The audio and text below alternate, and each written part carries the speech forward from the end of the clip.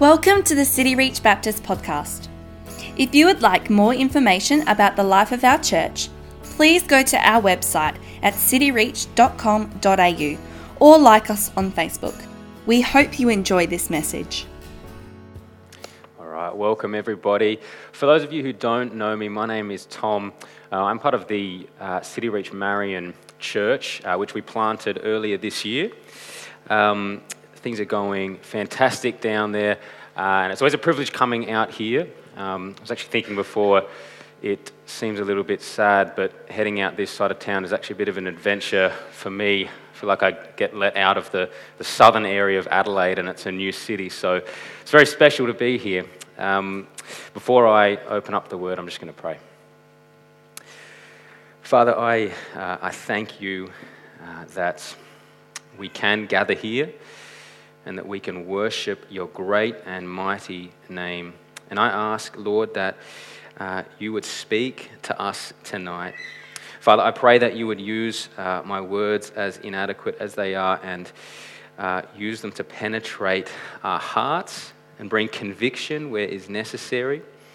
And would you, Holy Spirit, draw us deeper into your presence and give us a clearer picture of Jesus Christ in all of his glory and majesty, and may that propel us deeper to the foot of the cross and give us a true sense of joy and adoration at your name. And so we ask this in Jesus' name, amen.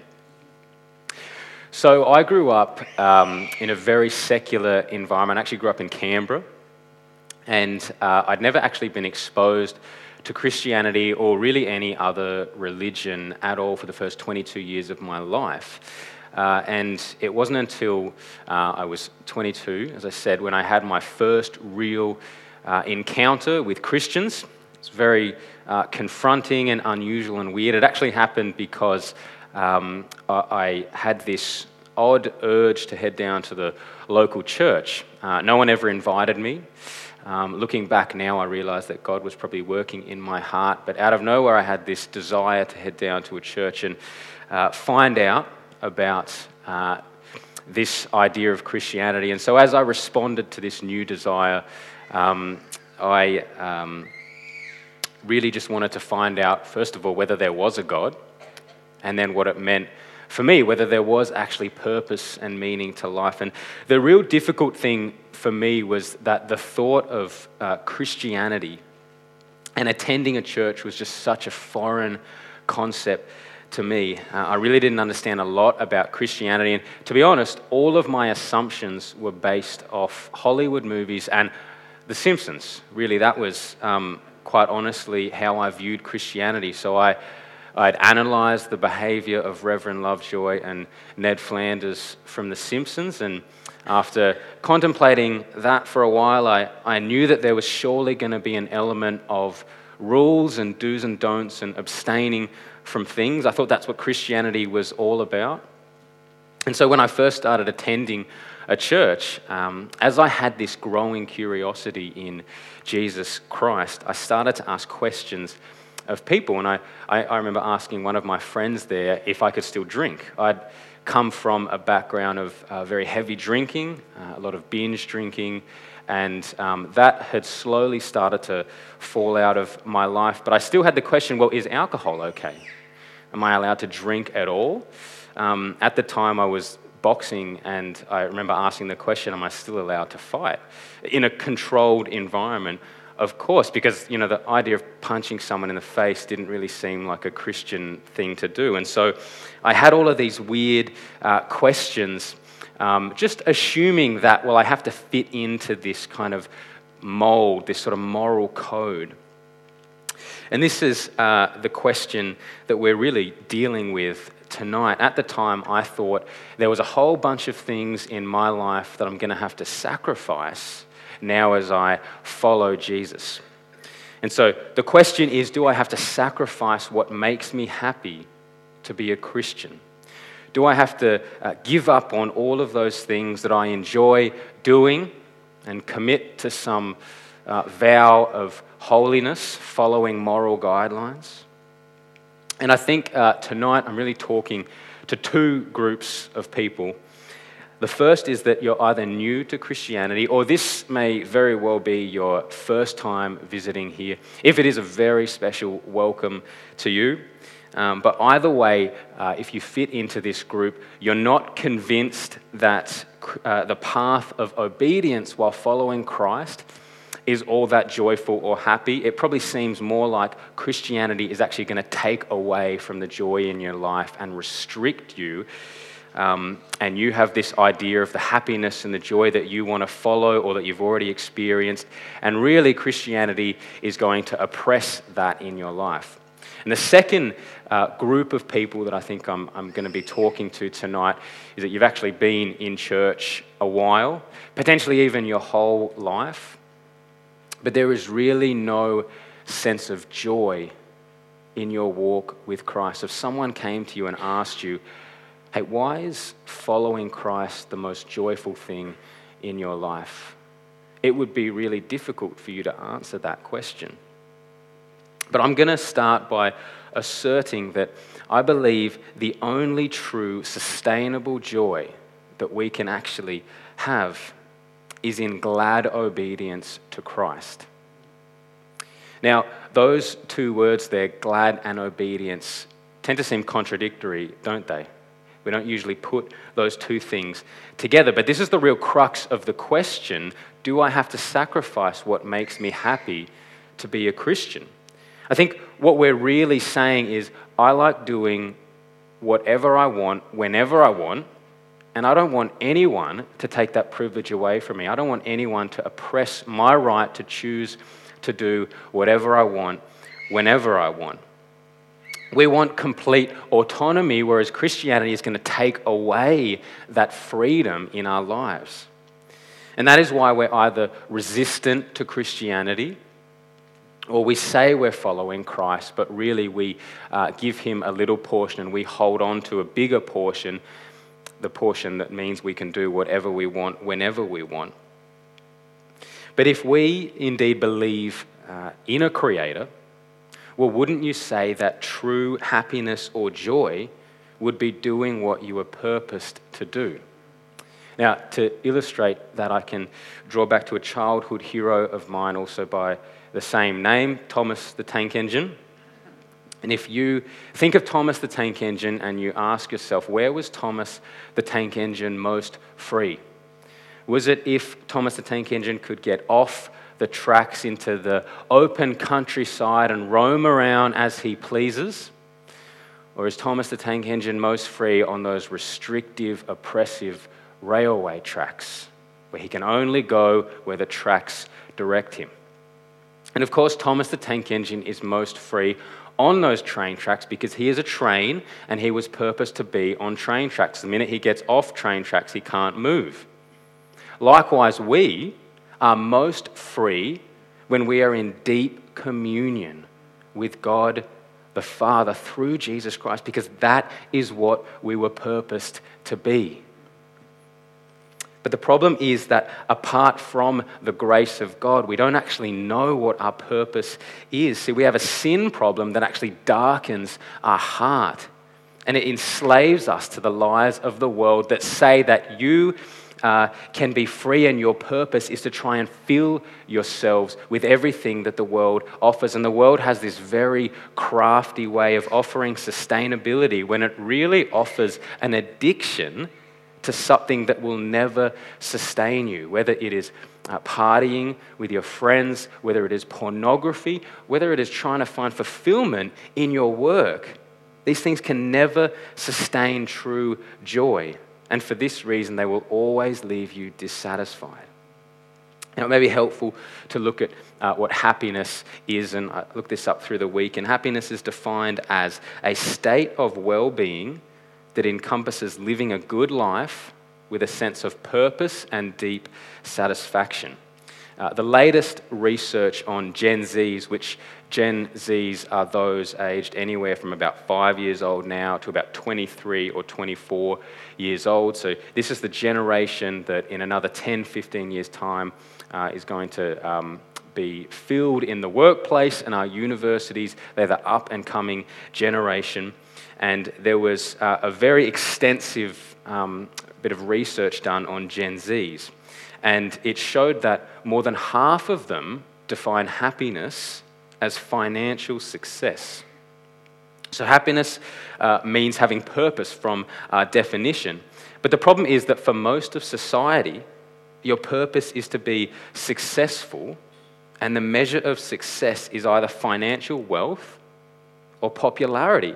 So then your happiness is directly correlated to the amount of money you have, the titles you're given or popularity, the amount of likes on Facebook or Instagram. And so our happiness is dependent upon whether or not we're successful according to these worldly standards. And this makes the pursuit of happiness an exhausting and unsustainable task. And so about now, you're probably thinking, well, I think I know where he's going with this. He's going to say something like, well, happiness, in the world is fleeting, but you've got to come to Jesus because he's a source of joy and it's all going to go well for you. I bet most of us have heard that before, that contrast between worldly happiness and Jesus as the source of joy. But if we have indeed heard that, and if we would say that we are following Jesus, well, can we truly say that the path of glad obedience to Christ is the most joyful thing we do by far? Can we say that I don't have financial wealth, I don't have likes on Facebook, I haven't traveled the world, but I have a deep, profound joy because Jesus is my treasure and I do not need anything else? Or if you don't believe that Jesus is the only sustainable joy, again, maybe you're visiting tonight, I would ask you to just hang with me, but also I would ask you to examine your own understanding of where you find your joy and whether that is indeed sustainable. Because I don't buy for a second what more than half of our young adults believe today. I don't believe that we need any of what the world believes to be the marks of success to have a deep sense of purpose and satisfaction. I don't buy that at all. But this, of course, requires something deep within us to actually change. See, we need the eyes of our hearts illuminated to the beauty and wonder of Jesus Christ, who offers complete sustainability. He says that whoever comes to me will never hunger or thirst again. And Jesus is speaking metaphorically, of course, saying that whoever actually comes to me will never hunger or thirst for affirmation, for acceptance from others, for fulfillment. If you truly come to me, you will be filled. So I said before that glad obedience to Christ is the only true sustainable joy. And I believe that this means truly knowing Christ. Not just knowing of him. Not knowing him because you live vicariously through your pastor or your small group leader. I mean a deep, intimate, passionate knowledge which makes the path of obedience one that is full of joy.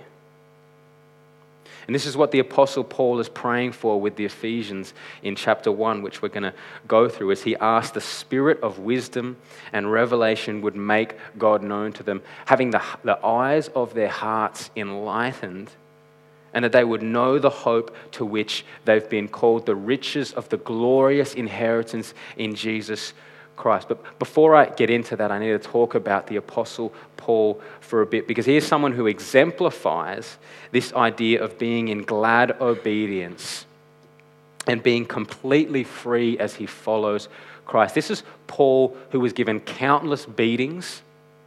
He was sentenced to 39 lashes, which was basically as close as you could get to a death sentence without them actually giving you the death sentence. He was given that 5 times. He was beaten with rods, stoned, shipwrecked 3 times, just to name a few things.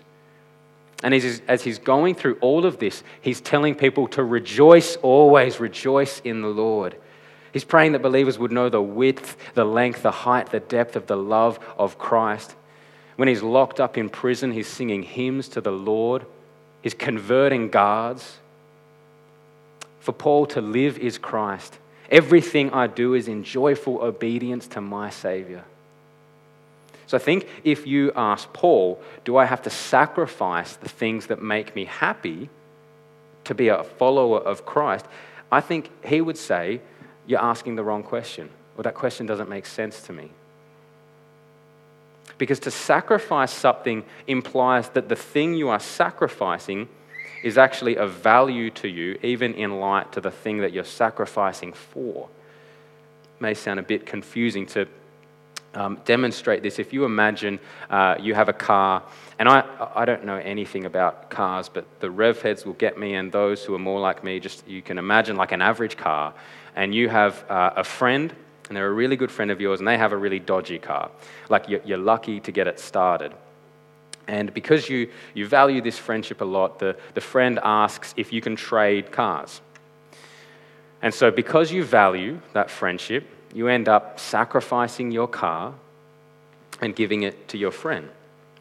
So that seems like a sacrifice to you. Whereas if you imagine you've still got that average car, but this person, and again, the rev heads will be able to imagine some incredible car. If you're like me, just imagine like a jet plane or something that just seems incredible compared to a car. And for some reason, this friend wants to trade their just exceptional car for your average car. Do you think that you would look at giving up your average car as a sacrifice anymore? Because you look at it in light of the value of what you are actually receiving. So this is the reason why I think the Apostle Paul would say there's no sacrifice. Because in comparison to the riches of Christ Jesus that he had experienced, nothing is of significant value in comparison to Christ. This is why in Philippians 3 he says, everything I once counted as gain, I consider it rubbish now compared to the surpassing worth of knowing Christ. In Acts 20 verse 24 he says, but I do not account my life of any value, nor as precious to myself, if only I may finish my course and the ministry that I received from the Lord Jesus. Paul places zero value on his life in comparison to Christ. David Livingstone, who was a 19th century missionary to Africa, once gave a speech to Cambridge students towards the end of his missionary career. I think this dude had malaria like 30 times or something like that. And he said, people talk of the sacrifice I have made in spending so much of my life in Africa. And he says, away with the word in such a view and with such a thought. It is emphatically no sacrifice. Say rather, it is a privilege. Now, please don't hear me saying, come to Christ, be full of joy, and everything will go well for you. Jesus is very clear in the Gospels about the cost of discipleship. When people come to him, he says, foxes have dens, birds of the air have nests, but the Son of Man has nowhere to rest his head tonight. He says, this is hard work. When the rich young ruler comes to Jesus, Jesus tells him to sell everything he has. And of course, the rich young ruler goes away sad. And Jesus doesn't follow after him, begging him to come follow him. He just turns to his disciples and says, hey, it's easier for the camel to walk through the eye of a needle than it is for a rich person to enter heaven. But the reason I'm saying that this isn't a sacrifice and that glad obedience in following Christ is the only sustainable joy is because the cost of following Christ is incomparable to the utter joy of being with him. So this is what Paul is praying for the Ephesians to know. And so in verses 17 to 18 of chapter 1, he prays that the God of our Lord Jesus Christ, the Father of glory, may give you the spirit of wisdom and revelation in the knowledge of him, having the eyes of your hearts enlightened. Now, Paul is praying this to believers. So this is to those who know God, but he's praying that they would know him in such an intimate way that they would have their hearts illuminated even more to the wondrous majesty of Christ. He prays that God would give them this spirit so that they could know him. know him in a really intimate way. See, we think we have to sacrifice what makes us happy because we hold the things that make us happy of way more value than we think God is. But we do that because we don't know God. But God didn't choose to leave us with this distant understanding of some faraway God. He has chosen to reveal himself in the most intimate relational way by sending his Son, Jesus Christ, whom has made God known to the entire world by actually becoming one of us. John says in the opening of his gospel that Jesus is the true light which gives light to everyone. I think we read that and we kind of picture it as we're in this dimly lit room, and so we can sort of see a few things. Then Jesus comes in and like adjusts the dimmer so that it's more clear, and now we can see some things in here. But that's not what it's like at all. For Christ to shine his light in your life is like you being in the middle of a deep, dark forest, kilometers away from any light, in the middle of the night, so that you can't even see your hand 2 inches in front of your eyes. And then later on, the first light from the sun appears and it illuminates the trees around you, the hillside, the beautiful sunrise glistening off the clouds, giving this beautiful pink sky, and you are captivated by it because you haven't seen anything. And so likewise, the light of Christ captivates us by his wonder, as if we were blind, but now we see. And the word Paul uses for enlighten in this passage is from the exact same word that John uses when he says Christ came as the true light. Meaning that as Christ came to bring light to a world of darkness, we need that same light again and again to open the eyes of our heart to more of the glory of God. See, the problem is that we think what makes us happy in the world actually perpetuates darkness. I used to find my joy and fulfillment in partying and getting drunk or getting high. And at the time I was doing that, I truly thought that I was filled with joy. I would have said I was having a blast at that time. But what it started was this never-ending need to have the same amount of fun or to get to the same level that I did last time. And of course, because my joy and fulfillment were found in partying or getting drunk, I had to be doing this for my sense of purpose, which made this completely unsustainable. And so some of you can relate to that. Others of you may find your joy and happiness solely in your work. So your identity is actually in getting that promotion or being able to call yourself whatever it is you want to call yourself in your profession. And of course, we should have a sense of joy in our work, but if your identity is in who you are at work, well, what happens when that gets taken away from you? Because inevitably it will. Or maybe your fulfillment is in making money or finding that boyfriend or girlfriend, finally being able to settle down.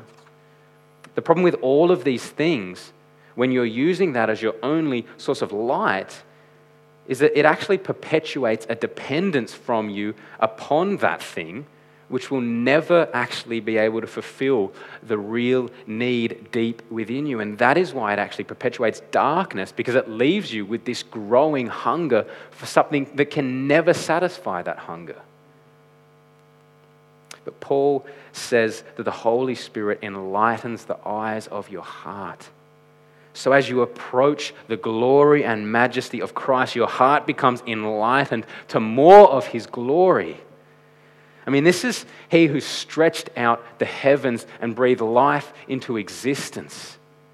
Psalm 19:1 says, the heavens declare the glory of God and the skies proclaim his handiwork. But if you picture the most glorious sunset you have ever seen, the glory of God compared to that sunrise or sunset is but a tiny appetizer compared to the complete glory of God in his fullness.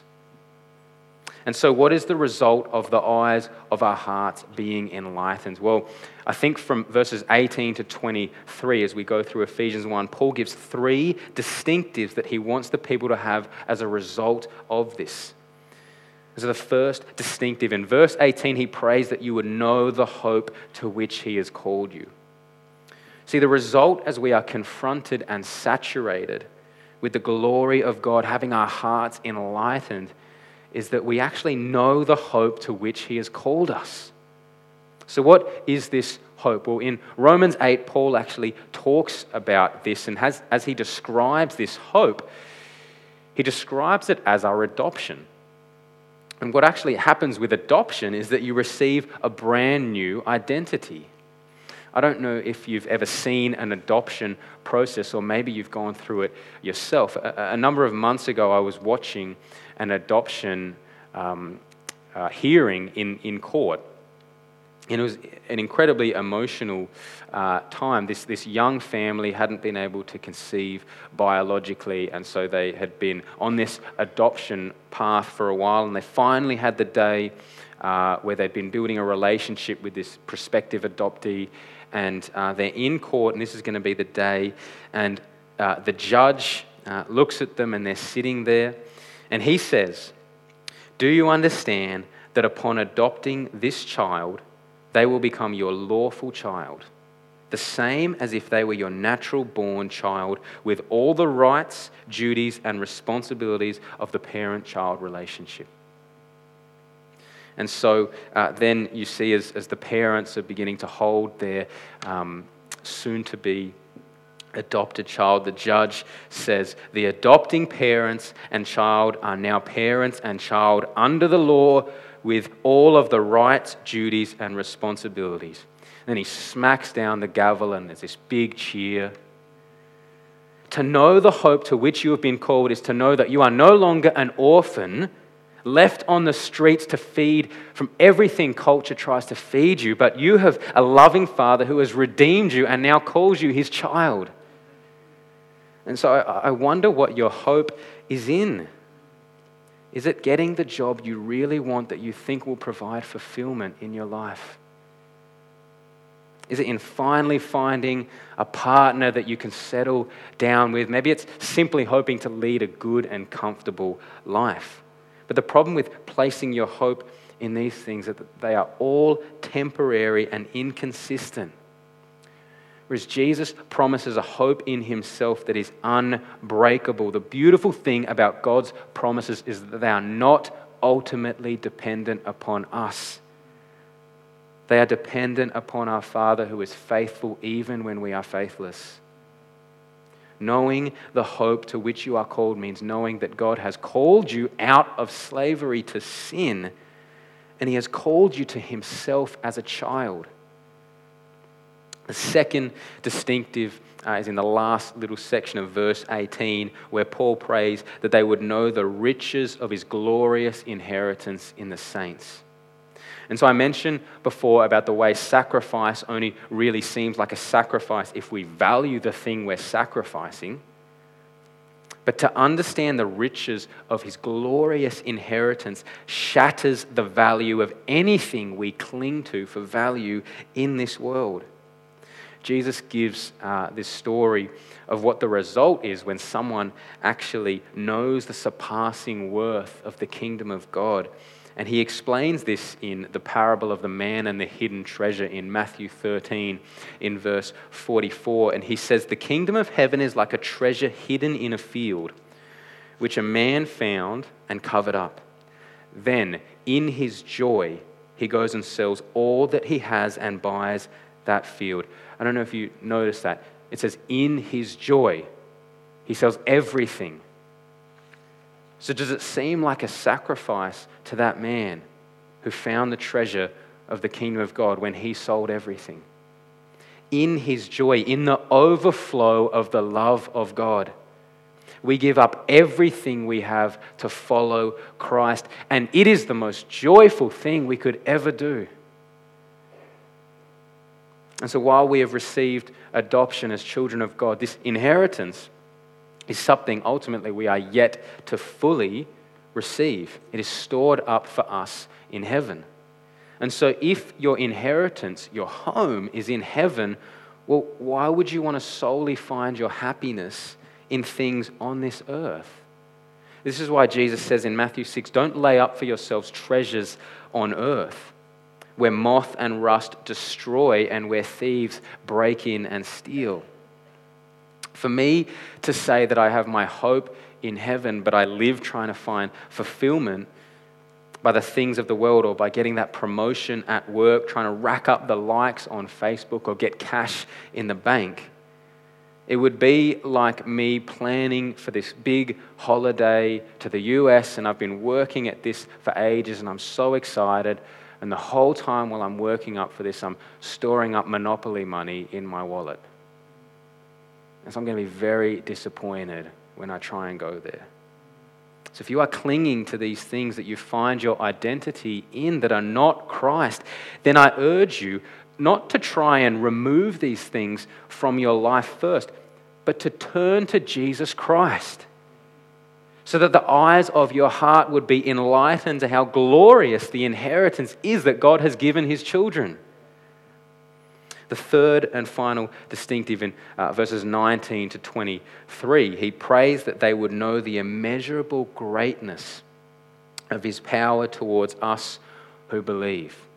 So when Paul finishes off this prayer, he prays that we would know the immeasurable greatness of the Father's power and how it is the same power working within us that raised Christ from the dead, and that God has put all things under the feet of Jesus and has given him as head over all things to the church, which is his body, the fullness of him who fills all in all.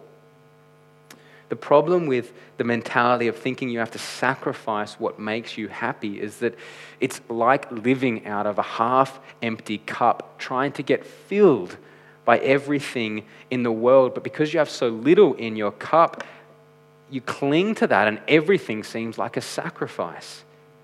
But the message of the gospel is that Jesus took not only that measly cup of sin that you're holding, that separated you from the Father, but he took the cup of wrath from the Father that was poured out upon him, and now he calls you to repent of that life, clinging to that measly cup in ignorance of God. And he offers you a full cup because he is the fullness of all things who fills all in all. So in the path of glad obedience to Christ, you walk around with a full cup and you live out of the overflow of the love of God. This is the beauty of the fullness of God and the immeasurable greatness of it as we are filled with it. When Jesus prays in John 17, which is just before he goes to the cross, he asks the Father that the love which you have loved me may be in them as I in them. The love of the Father is really the only true love because it is the only self-giving love and does not require anything in response to be complete. I don't know if you remember that famous line from Jerry Maguire where Tom Cruise, I think it's Renee Zellweger, whoever it is in the movie, and he's in front of her and he says, "You complete me." And it's always this romantic scene. I don't think that's love at all. He needs her to feel complete. Obviously, he wants to feel complete. It's in his best interest to feel complete. So he needs her to find fulfillment. And that is selfish love. See, God creates not in order to fill a void. He doesn't look at us and say, "You complete me." He's completely full. He creates out of the overflow of his love. And of course, the greatest picture of this love is the Father giving the Son on the cross.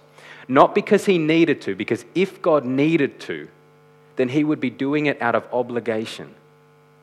But the beautiful thing is that he gave because he wanted to. He chose to give his one and only Son so that by his death, sin would be paid for in full, and then the Father could restore the relationship that he always intended to have with his children. Having the eyes of our hearts enlightened means being confronted by this love, by Jesus Christ, and being so full from the fullness of God that we live our lives in glad obedience to Christ. Let me pray. Father, Lord, I pray that this would not just be another night where we come and we tick Sunday night church off the list and then we move on. Lord, I pray that this would be a time where we are so saturated with your love, where we are just so confronted by the overflowing, overwhelming love of God. Lord, we long to know you and to have the eyes of our hearts enlightened to more of you. And so I ask, Holy Spirit, would you minister to our hearts? Would you give us a greater picture of Jesus Christ, our Lord and our Savior? And Lord, I pray particularly for those who may still feel like they need to sacrifice things in this world and that they are clinging to that cup that is half empty. Oh Lord, would you show them your glory? Would you show them your love afresh upon them so that they would see the cup that you offer to them that is completely full, that those who come to you would never hunger, never thirst, for you are the fullness of love, and in your presence is the fullness of joy. So Lord, I pray that you would seal this message upon our hearts. And so we ask this in Jesus' name. Amen.